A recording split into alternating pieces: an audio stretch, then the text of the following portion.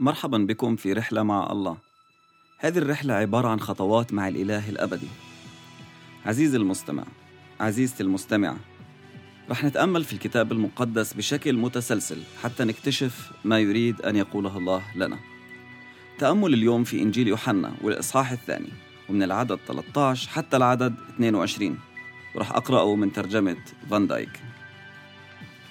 وكان فصح اليهود قريبا، فصعد يسوع إلى أورشليم، ووجد في الهيكل الذين كانوا يبيعون بقرا وغنما وحماما والصيارف جلوسا، فصنع صوتا من حبال وطرد الجميع من الهيكل، الغنم والبقر، وكب دراهم الصيارف وقالب موائدهم، وقال لباعة الحمام: ارفعوا هذه منها هنا، لا تجعلوا بيت أبي بيت تجارة. فتذكر تلاميذه أنه مكتوب: غيرة بيتك أكلتني.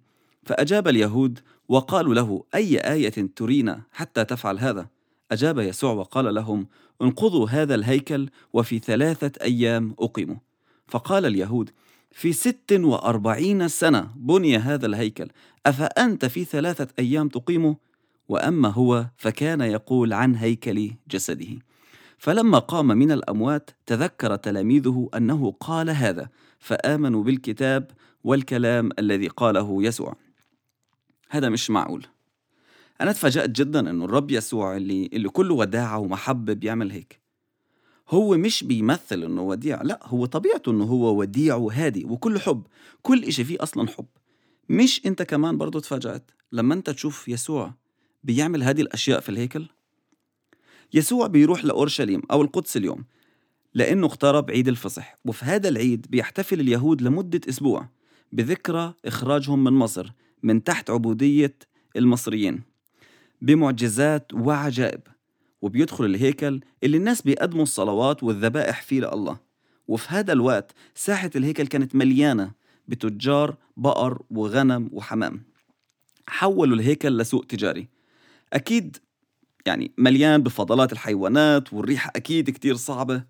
للبعض من الناس كان طبعا وجودهم مفيد جدا، بيشتروا وبيقدموا الذبيحة بنفس المكان، مش لازم يجيبوها معاهم ويدوروا على أرخص الحيوانات بدل ما يقدموا أغلى ما عندهم للرب. وتاجر الحيوانات فخور طبعا لأنه بيبيع الحيوانات اللي بتتقدم ذبايح لله.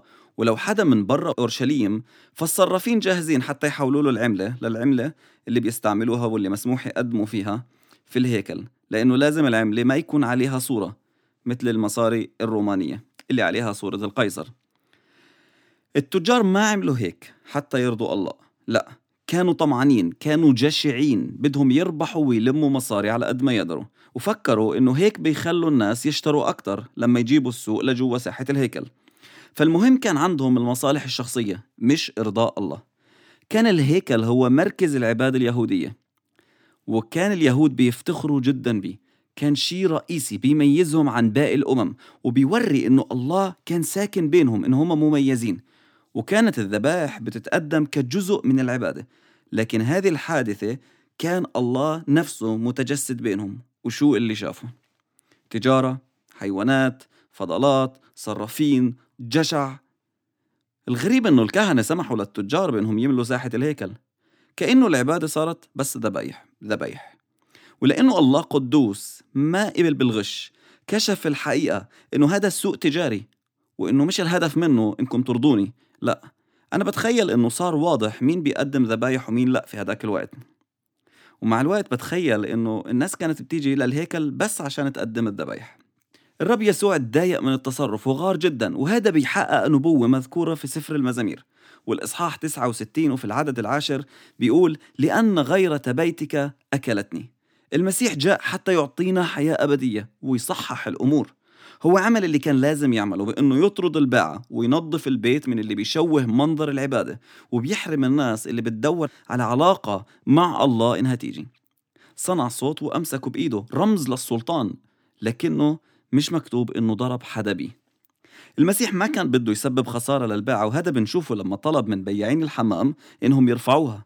بالعدد 16 بيقول: فقال لباعة الحمام: ارفعوا هذه منها هنا، اطلعوا كلكم برا، هذا البيت بيت صلاة. وبصوت عالي وبوضوح بيقول لهم إنه الهدف من هذا البيت الصلاة. ليش هو موجود؟ بيقول في سفر النبي أشعياء والإصحاح 56 والعدد 7: لأن بيتي بيت صلاة يدعى لكل الشعوب. الناس كانوا مصدومين، وأكيد بالأكثر طبعا الكهنة اللي ممكن يقولوا هذا بيتنا، إحنا اللي مسؤولين هون، وهو بيعمل هيك بأي صفة؟ يسوع أعلن لهم مين هو بيكون من خلال استخدامه للسلطان بأنه ينظف الهيكل ويحقق النبوة اللي انكتبت عنه من 1000 سنة تقريبا في المزامير الإصحاح 69 و10: لأن غيرة بيتك أكلتني. ولما قال في العدد 16: لا تجعلوا بيت أبي بيت تجارة، كان بيشير لهويته الحقيقية إنه هو ابن الله. هم فهموا شو اللي يسوع قاله، فجاوبوا اليهود وقالوا له: أي آية بتورينا حتى تعمل هيك؟ ما سألوا أنت ليش عملت هيك، لكن الطلب كان ممكن تعمل لنا معجزة حتى نشوف وتثبت لنا إنه عندك حق إنك أنت تعمل اللي أنت عملته، وحتى تثبت لنا إنك أنت ابن الله، أي أنت الله نفسك. هم كانوا عارفين إنهم غلطانين وحسوا بسلطان المسيح، لأنه التجار خرجوا كلهم من الهيكل بدون أي مقاومة أو نقاش. يسوع أعطاهم معجزة لكنهم ما فهموها. أيوة، اهدموا هذا الهيكل وأنا رح أبنيه في 3 أيام. هم فكروا أنه بيقصد الهيكل اللي شايفينه 46 سنة وهيرودس بيبني فيه، لكن يسوع كان بيقصد نفسه، جسده. هو هيكل الله. الله بده يلفت نظرهم أنه أنا جاي بنفسي لأزور أرضكم، وأنه من الآن الهيكل هو جسد يسوع اللي أنا ساكن فيه، لأنه هو جسده موجود لخدمتي. عشان هيك هو هيكل الله. قال لهم: اهدموه، اقتلوه، وأنا في اليوم الثالث رح أبنيه وأقيمه من الموت. شو بدهم معجزة أعظم من هيك؟ إنه ميت يقوم من القبر. شو في أعظم من هيك؟ قيامة يسوع من الموت. هذا دليل إنه اللي بيقوم من الموت عنده الحق إنه يعمل هيك، لأنه الله اللي اتعمل الهيكل علشانه.